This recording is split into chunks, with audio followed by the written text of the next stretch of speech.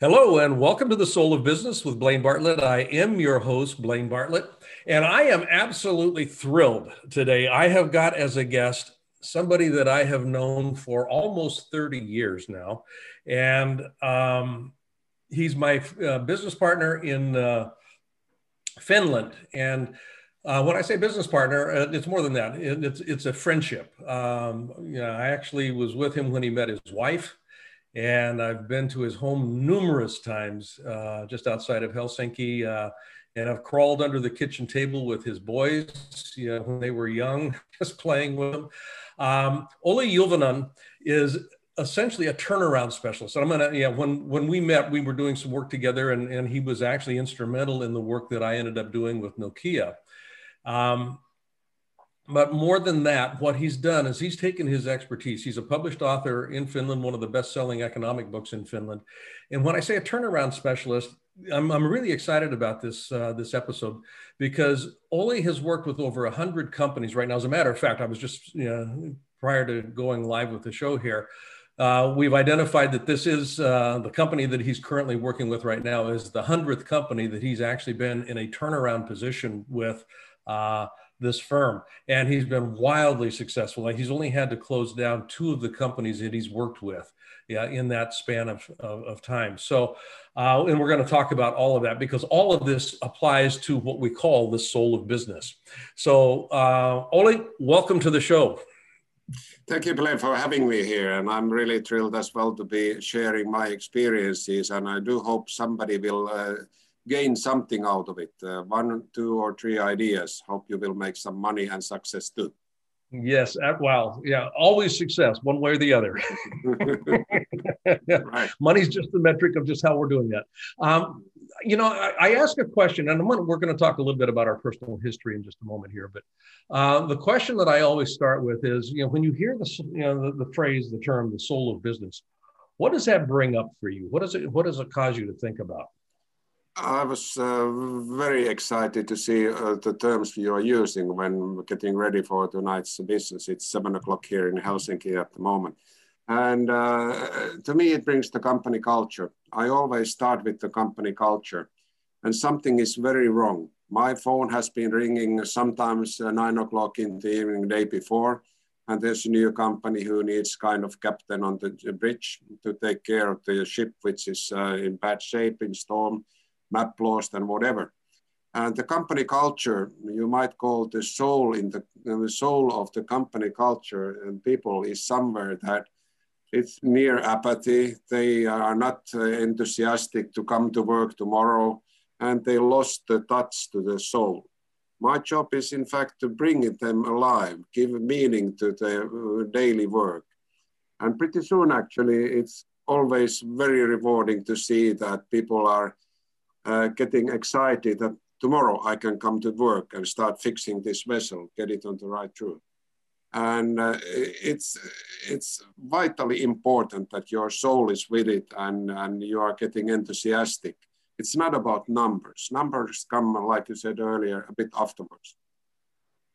Yeah, that's beautiful. Yeah, the idea of culture.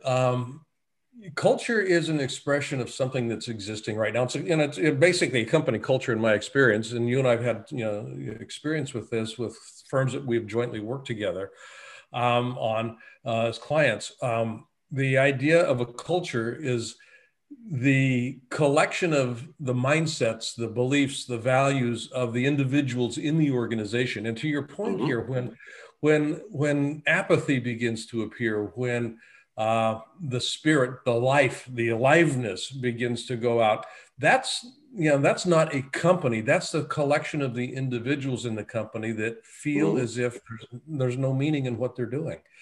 And when you're working with turnarounds, and this, I was so excited to have you on the show here around this because just in the world that we're in right now, with lockdowns and those sorts of things occurring, and businesses being in jeopardy because their markets are being constrained and their ability to do things are being constrained. How do we keep the meaning in front of people when they're fearful of losing their jobs, when they're Their bosses are pushing them to produce more, and they aren't real sure about their health and well-being. How do you do that? Number of items there. The first thing is that within literally 60 seconds in the introduction, I will tell that nobody will be fired in the afternoon, and the redundancy talks will not start tomorrow. And then people kind of relax and start listening. If it only, of course, is possible that it's not hopeless cash-wise and so on. But you need to gain back the trust that it's worthwhile listening to it. Because latest at home in the evening at the kitchen table, somebody will ask, did he especially say that you will not be fired? Are we safe? Then the second thing is that I've been working in turnaround since mid-80s. And with the experience of 35 years and so on, plus 100 companies, I do know when the storm is such that we can manage. So you deliver the message that yes, we can survive. I've seen worse. Now we will focus to a couple of items in short term. And short term means in the afternoon. Midterm means Friday. And something which is very, very long term is at the end of the month. And you start giving meaning to your colleagues and hope that, yes, okay, in the afternoon you can make this. Company culture, in my opinion, is very often, it's expressed after the word but. Yes, in normal things, it says so, but. Then you start, but, why not? And why don't you go to change that immediately? Take a call to the important customer who we lost and find out what's wrong. And very often the case in interim CEOs is that the management, the existing company culture has been created by somebody, and they are very seldom successful in changing that in quick time. And people would not believe them because they lost the soul of the company. Yeah. Yeah, I love the way that you put this, that culture is expressed after the word but is mentioned. Because, I mean, that is probably the simplest way of identifying what the existing culture is that I've ever heard somebody offer. And it's so true. It's so true. We would love to do this, but yeah, we can't do that.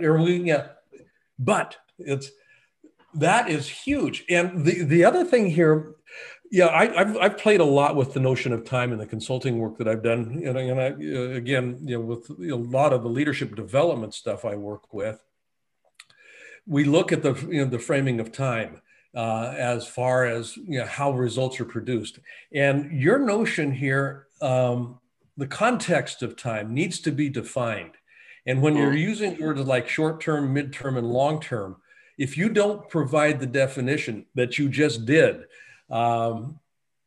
people can start making up their own, and it gets really kind of squishy in terms of what people are paying attention to. And all of this, I think, ties back to what you were just talking about around people have to feel safe if they're going to start to feel free to engage again, emotionally engage. So how did you come to realize that short-term meant tomorrow and midterm meant Wednesday and long-term, or midterm meant Friday and long-term meant the end of the month? How did you come to that realization? Well, I'm the graduate of Swedish School of Economics here in Helsinki. And I'm, of course, I may look casual, but I'm treating numbers. So I'm steering the ship with cash. Then at the end of the day, most important thing is cash. How do you start improving the cash flow? Companies in trouble very often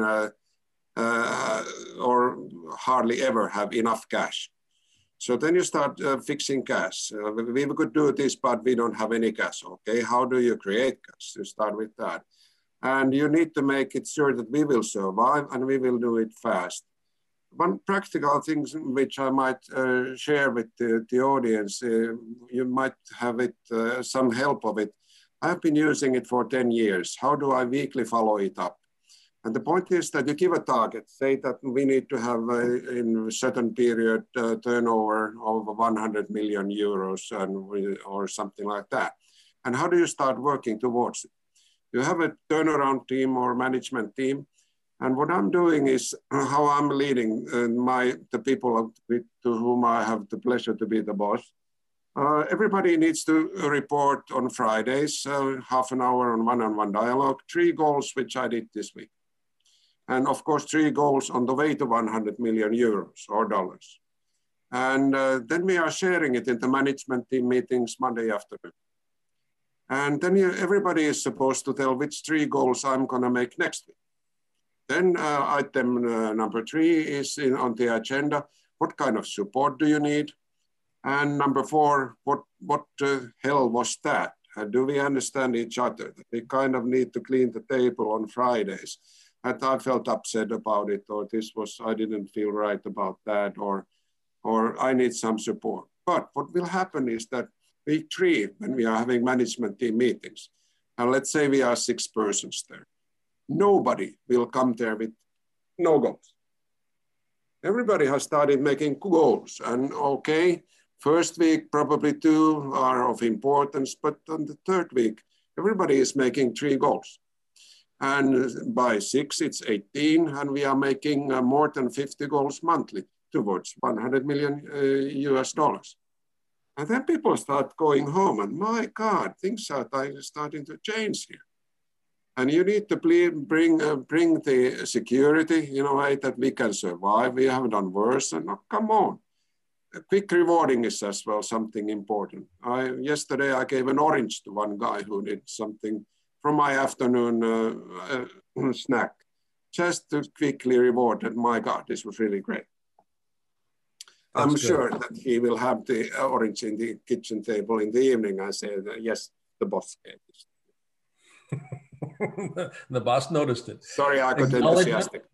Yeah, so there's acknowledgement, there's recognition, but I like what you're doing here. And it's when we're faced with challenges, in my experience, and this is, specifically with a lot of the leaders that I worked with, they look at this huge obstacle that's in front of them and can very quickly get overwhelmed by the imagined size of the obstacle. And what I'm hearing you say, and this isn't new news, but you've operationalized this in a way that I think is very useful.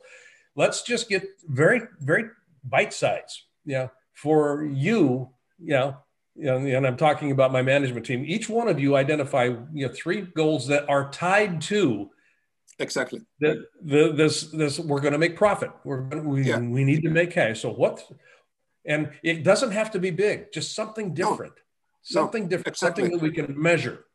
And we agree upon then on Fridays that the next week I'm going to plan to make this kind of goals. And number 3 on our agenda, we have 4 items, goals of this week, goals of next week. Where do you need support? So that the person cannot come 2 weeks later and say, my God, I didn't have this and I didn't have that. Why didn't you ask? Or number 4, that was paralyzed because you said this and that kind of things. So the goals are agreed, and okay, all of them are not done immediately, but we know what to be expected. And we have the so-called classic development discussion, not twice a year. We have it every week. It takes 3 minutes. Yeah, the development conversation. You don't do the performance review at the end of the year. No, exactly. It's every week. It's it's not what we're doing, it's how are we doing. And exactly. I'm in the implementing business. Yeah, go ahead. I'm sorry. Yes, I'm in the implementing business. Yeah. We'll get it done. We will get it done. The idea of an organization is just a collection of people. And folks that have listened to this podcast for a while have heard me say this before. But all any organization is a collection of people that are in relationship. And obviously they're in relationship with each other, but they're also in relationship with goals. They're in relationship with values. They're in relationship with, fill in the blank, everything as a relational component to it.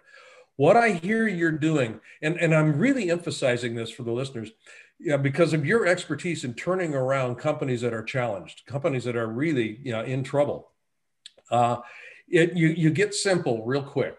You get simple real quick. You get focused, real laser, just sharp focus. And then what you do, and this is what I like about this, is this notion of what support do you need? This question, I think, is really crucial, because most people understand that okay, we're going to set goals, and then the meeting ends and people go out and they do what they do. But by asking this question, what support do you need in order to achieve that goal? By definition, what you've put in place is an accountability mechanism. Yes, I never thought about it that way, but that's true. Because if I'm not saying I need this, correct, it comes back to me because I didn't say what I needed. Yeah. And breakdowns in accountability is where finger pointing starts, and increasing accountability is where people start feeling alive. I can do this.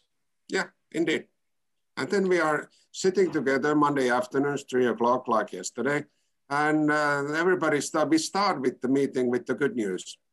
And what were your 3 goals? And then alphabetical order by first name, not that these people should get Freudian ideas why the order is this or that. So everybody's telling, I scored with this. And we are having rather good feeling after 10 minutes because everybody's scoring. We know that it's towards the given goal. And then we start talking what to do next week. Good. When we come back from this break, I want to pick that piece up. What do we do next week? Because I've got a couple of questions that I want to ask you around. When you start seeing a light at the end of the tunnel, what do you do with that? You've gotten over the, oh my God, we're going to die experience. And now there's a light at the end of the tunnel. So I want to talk a little bit with you when we come back from this break about what happens next. I want to thank you for listening. I want to also invite you right now to go to blainebartlett.com. And on that site, which is my personal website, you'll see services up on the top menu. I'd like you to click on Leadership Mastermind. Now, why I want you to do that is we have structured a mastermind program that is very unusual and it is very powerful. And by going onto that site and clicking that link, you'll be taken to a landing page that is an invitation to join this mastermind. It's a 52-week-long exploration of what it takes to be a highly effective leader in today's fast-changing environment. You won't regret it. And if you've been liking what you've been listening to on these Soul of Business podcasts, how does one become a leader that can keep connection to the soul of business? That's what we look at. That's what we're about in this mastermind program. So again, go to blainebartlett.com and click on the services link. And there you'll find the link to the Leadership Mastermind program. Look forward to seeing you there.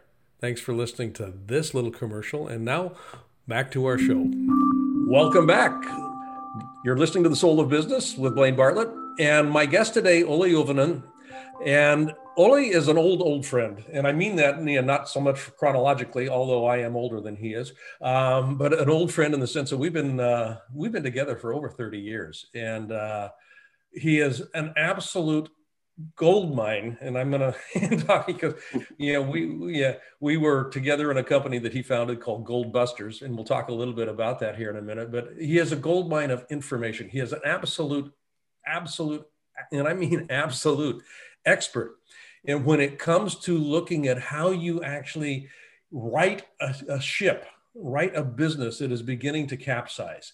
And before we took the break, we were talking about some of the ways that he goes about actually positioning conversations in an organization around what do we do next? How do we get small incremental steps in order to get profitability begun again when it was not happening? So once you've gotten over the hump and you're actually starting to see a light at the end of the tunnel, Olli, and people are starting to go, I think we might be able to do this. What do you do and how do you work with your teams and your organizations to make sure that the momentum actually increases? Comparing it with very simple thing, like with the present company number 100 on my agenda, they started with the elevator, which was in the building in the floor -3. And you are lacking this or that, and COVID was threatening Europe, and like it is at the moment, the second wave and so on. And you start building all kinds of things. And we kept talking about that now our elevator has come to the floor 0, and now it's already in +1, +2. And oh my God, when you are on the second floor, you see a lot of things, and you realize, I keep joking with my team that get used to success, because this is what it is. We are having a number of items which we are implementing still, and they are getting more precise and better. And we are learning, we are supporting each other, and heading then to floor number 3. An important thing like this week, when talking to with my Swedish management team yesterday, is to see that, okay, every day may not be better than week before, but at least 3. And we had 2 not so good days, but this is a secret, so I don't want to share it last week. So, but come on, we are 4% better than October. And people realize that we are on the way to floor number 3. And you need to keep the enthusiasm. And I need to thank you, Blaine, for bringing a number of ideas to me. One of them which I'm using is that on Fridays, I'm very casual. I'm coming into the office with ice hockey team Jokers shirt, or the English football club Arsenals or something. Because people are meaning-making machines, like you are saying. If they realize that the boss is coming relaxed to the office, so it's not going so bad. And he is humoristic probably, and sharing things in my own language in Poland and so on. So they start believing that, yes, this is a good feeling about it. It's about keeping the enthusiasm on. So, I often talk about, leadership being the art of bringing possibility into reality. And it begins with the recognition of possibilities. And I like your metaphor of the elevator going up and looking out the window and seeing things that I didn't see before, new possibilities. Exactly. Yeah. And so that's in the conversations that you have with your management teams and with the employees in the company. Can you talk a little bit about how these possibilities begin to energetically, what's the energy around new possibility when people begin to recognize that there's something else other than just surviving in front of me? I keep telling people, let's think about for the vessel for a second. It's a vessel which is in danger, and I need to see from the bridge of the boat that every section has the right persons, and they are capable of doing the things. Engines are on. Fuel, very often gas is enough, and so on. But you need to see that the right person is in the right place. Take a couple of sports persons, for instance, and somebody from rugby to somebody in tennis. You might change the jobs and say that horrible persons, they are totally hopeless, but it's the mistake of the boss. My job at the bridge is to see that who are the ones who will do the job. And unfortunately, very often you need to find as well in what I call for observation class, number of persons who need support in order that they will succeed. And if I continue 1 minute with this more with the audience, observation class is something that if in your evening prayer is that, oh my dear God, then please let at least Mr. Miller to find a new job. And you come tomorrow into the office, and first thing comes Miller knocking on your door and says, hello, Ollie. And yes, I'm sorry, but I found a new job. Oh my God, I don't want to stop your career thinking. And yes, and you got an offer which you couldn't refuse. And after that, you call to your boss and your wife and said, Miller is leaving. And if you ever have this kind of feeling, so you have just found first member of your observation class. On the bridge, you need to see that you have the right crew to take the trip. And very often in turnaround situation, 1/3 of the persons you need to change within 12 months. Yeah, yeah. And that kind of goes back to the culture question. It's culture begins to be expressed as the collection of everybody's beliefs and attitudes. And sometimes the attitudes of some of the folks just aren't going to change, and they actually become poisonous. Yes, and frankly, they are not capable of doing it. They are having a job which they cannot manage, and it's not their fault. They need to have another job. Yeah, and I like that position. Sorry. it's not their, it's not their fault. It's just, you know, when you take blame out of the conversation and you take the idea of somebody's a bad person out of the equation, it really becomes, is this working or not working? Not is this good or is this bad? Not is this person good or not is that person bad? It's just, is this working for you? Is this working for us? If it's not working, that's a conversation to have about what would be more workable. Shall I share what I will do? Yes. If I have, for instance, a salesperson, let's call him Brown, and Mr. Brown has a job to visit 20 customers a month. And then comes first week of December, and Mr. Brown has been already to 3 customers. Then I would have on my weekly Friday meeting that, now look, Mr. Brown, your job is to visit 20 customers and it's there, you need some support or what is it, and let's try better. And then we'll meet again first week January. And I says, I've been visiting 4 customers already. Then I already have the dialogue possibility. We do it with respect. I start talking to Mr. Brown that, is this really your dream job? And when you one day will retire and grandchildren will visit you and you will tell, oh my God, this January 2021 was really horrible. I had so much work to do. I visited even 4 customers. And we start having dialogue that, is your job here in this company or outside? And unfortunately, in my job as an interim CEO in a turnaround company needing turnaround, I cannot afford to using owners and banks' money to persons who do not perform. Unpleasant, but it's as well good for Mr. Brown. Well, and that goes back to, I think, in my experience, Mr. Brown has a soul that is looking to express in a certain way. Correct.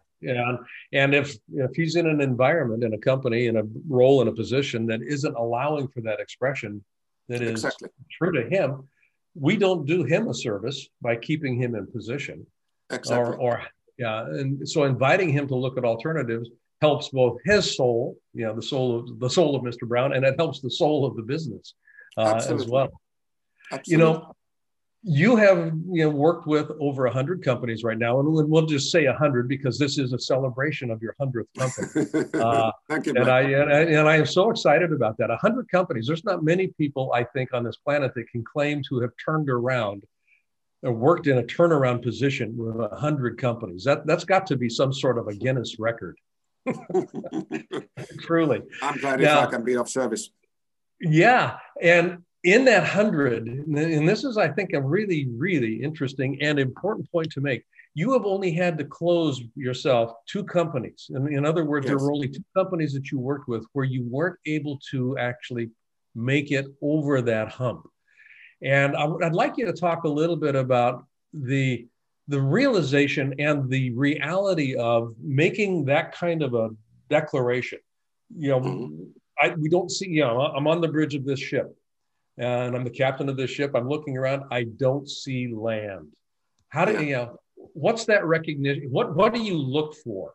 I guess would be the first question. What do you look for, and then how do you communicate that into the company so that people can walk away at the end feeling at least somewhat healthy? I have always started with the fact that personnel and clients, they are never stupid. They are, like my friend Blaine says, meaning-making machines. They make meaning out of everything. And they start realizing things are not going so well. So you need to be very open, very direct, sharing the information. It looks bad, and we are doing our best. In turnaround business, turnaround experts, they certainly, all of them, and we are turning around every stone to see that if this is possibility. But then you are facing laws, and you cannot finance something anymore if you don't believe in it. The opportunities are lost. The company number 1, the fixed costs were so high already that it was impossible to change the building, wrong investment, and so on. In the second company, owners were quarreling seriously, and we didn't get cash to bring in fresh salmon, and we were in salmon business. So then you only just need to raise your hand and tell everybody sorry. At the end of the day, I feel that even the personnel, they appreciate that somebody was honest and they found a better company to work with. But they are very unpleasant situation, of course, when you start seeing that there's no hope. But I'm very often comparing my job to doctors, that it's so much easier. Media is very friendly that you have a hard job. I'm not. I'm not knowing every industry, but I know how to steer ships. Allow me to quote Elvis Presley. He said once that having some kind of chiefs and rally on the yard, and his father was worried. And Elvis said that, Daddy, it's only money. After all, in my business, it's only money, and doctors are taking care at this very moment of several serious things with patients. So you just need to, like them, raise a hand that this is no can do. Yeah. Yeah. It's a hard decision. It has to be made. And how it's made, I think, is important. How that decision is made and then communicated. And it's again, kind of going back to the soul of the business. Soul seeks expression. And, I will, use the name of a common client that we worked with, Nokia. Nokia as a company is about 160 years old, if my memory serves, somewhere in that neighborhood. It's been around a long time, Finnish company. Yes. And it to me is very similar to the Phoenix. It rises and crashes and burns, rises and crashes and burns. And yeah, you and I had a very good run with, well over almost 15 years working with them as external consultants. And one of the things that I'm most proud of in the work that we did was we left behind a legacy that allowed, and this is just my own personal feeling, we left behind a bit of a legacy in the leadership body of that organization that allows the seeds for something else to be born. And I look at what Nokia is doing today, and they're actually beginning to make some very interesting moves in the 5G space. But there's seeds there that everything has a life cycle. And in being able to nurture that life cycle, I think is important. And that life cycle includes going fallow, that it looks like death, but it really doesn't have to be death. It can be the rebirth of something new. And exactly. In the two companies, and this is kind of a long tee up here, but in the two companies that you ended up actually having to facilitate a closing, was there a rebirth in some way, shape, or form with some of the either the IP or the folks that were part of those companies? Well, the company number one was producing bread, and the investment was so heavy. So unfortunately, then the owner of the building and financer of the machinery had to cut some of the capital. The second one, the owners are still quarreling, and they haven't got started again, but the know-how is there. I think the important thing here is that mostly my work is titled with something what you are doing. It's bad leadership. 90% of my work starts with bad leadership. Somebody is not really understanding what is happening. Company number one suffered from the fact that my predecessor didn't tell the bad news to the board. And the board was thinking everything is fine, and still the factory was expanded and so on. Nothing wrong with the basic business idea, but they lost the control. And there comes in a good leadership. You're talking about my absolute sweet spot leadership. And the one thing that I know is absolutely true about you, and I've known this for over 30 years, is the integrity that you bring to what you do. You are one of the most integrous persons I've ever met, and that's rooted in honesty. So when you're talking about honesty and authenticity, so a leader not being honest with their people, with mostly starting with themselves. Do I trust myself enough to be able to handle the consequence of delivering bad news? And that's one of the things that I think that's one of the greatest gifts you bring to the companies that you work with, is you trust yourself enough to be able to deliver the bad news. And in that trusting of yourself, you've also got then the deep capacity to work with what ends up appearing after the bad news has been delivered. And that's a powerful place to be. I think we all need to be humble as CEOs that we are working for owners. And we need to tell the truth to owners. You may never negatively surprise your boss, your customer, or your spouse. Just give them warnings that I might be a bit late today, dear wife, and come 1 hour earlier. Oh my God, it's a totally different thing. My job is I'm doing every Friday afternoon at 3 o'clock. I'm sending an executive summary to my boss. I've been doing that for 20 years. It's my life insurance as well, because I gave you a warning, but you didn't read it. And it's 3 PowerPoint slides with 10 items, key items of last week. And I think our job as CEOs is to keep the owner informed. And you may never lie to your owner, nor of course to your customers, nor spouse. And if you start believing in something else which doesn't exist, then you have chosen a wrong leader. And it's your soul has some defect. That's how we sell our souls. Correct. That's a very, very way, I think a very elegant way of describing. Yeah, we sell our souls and we stop being honest about what's in front of us. Correct. Yeah. Yeah. So I'm going to close our interview with that. My good dear friend Olli Juvonen, I want to thank you so much for spending this half hour with me. And if people wanted to find out more about what you're up to and what you're doing, is there a way that people could reach out to you and contact you?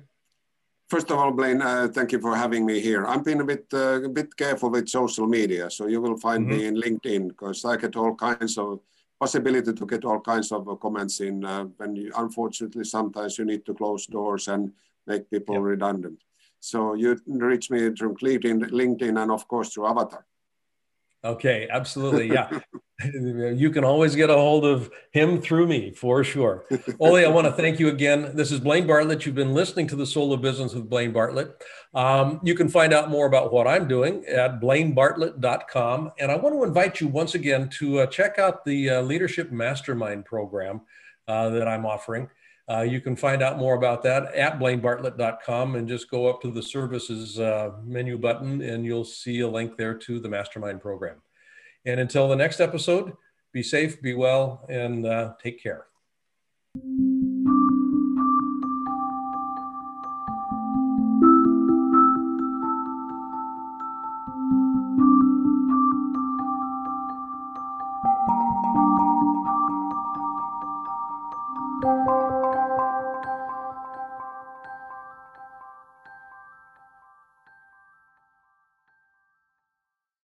This podcast is a part of the C-Suite Radio Network. For more top business podcasts, visit c-suiteradio.com.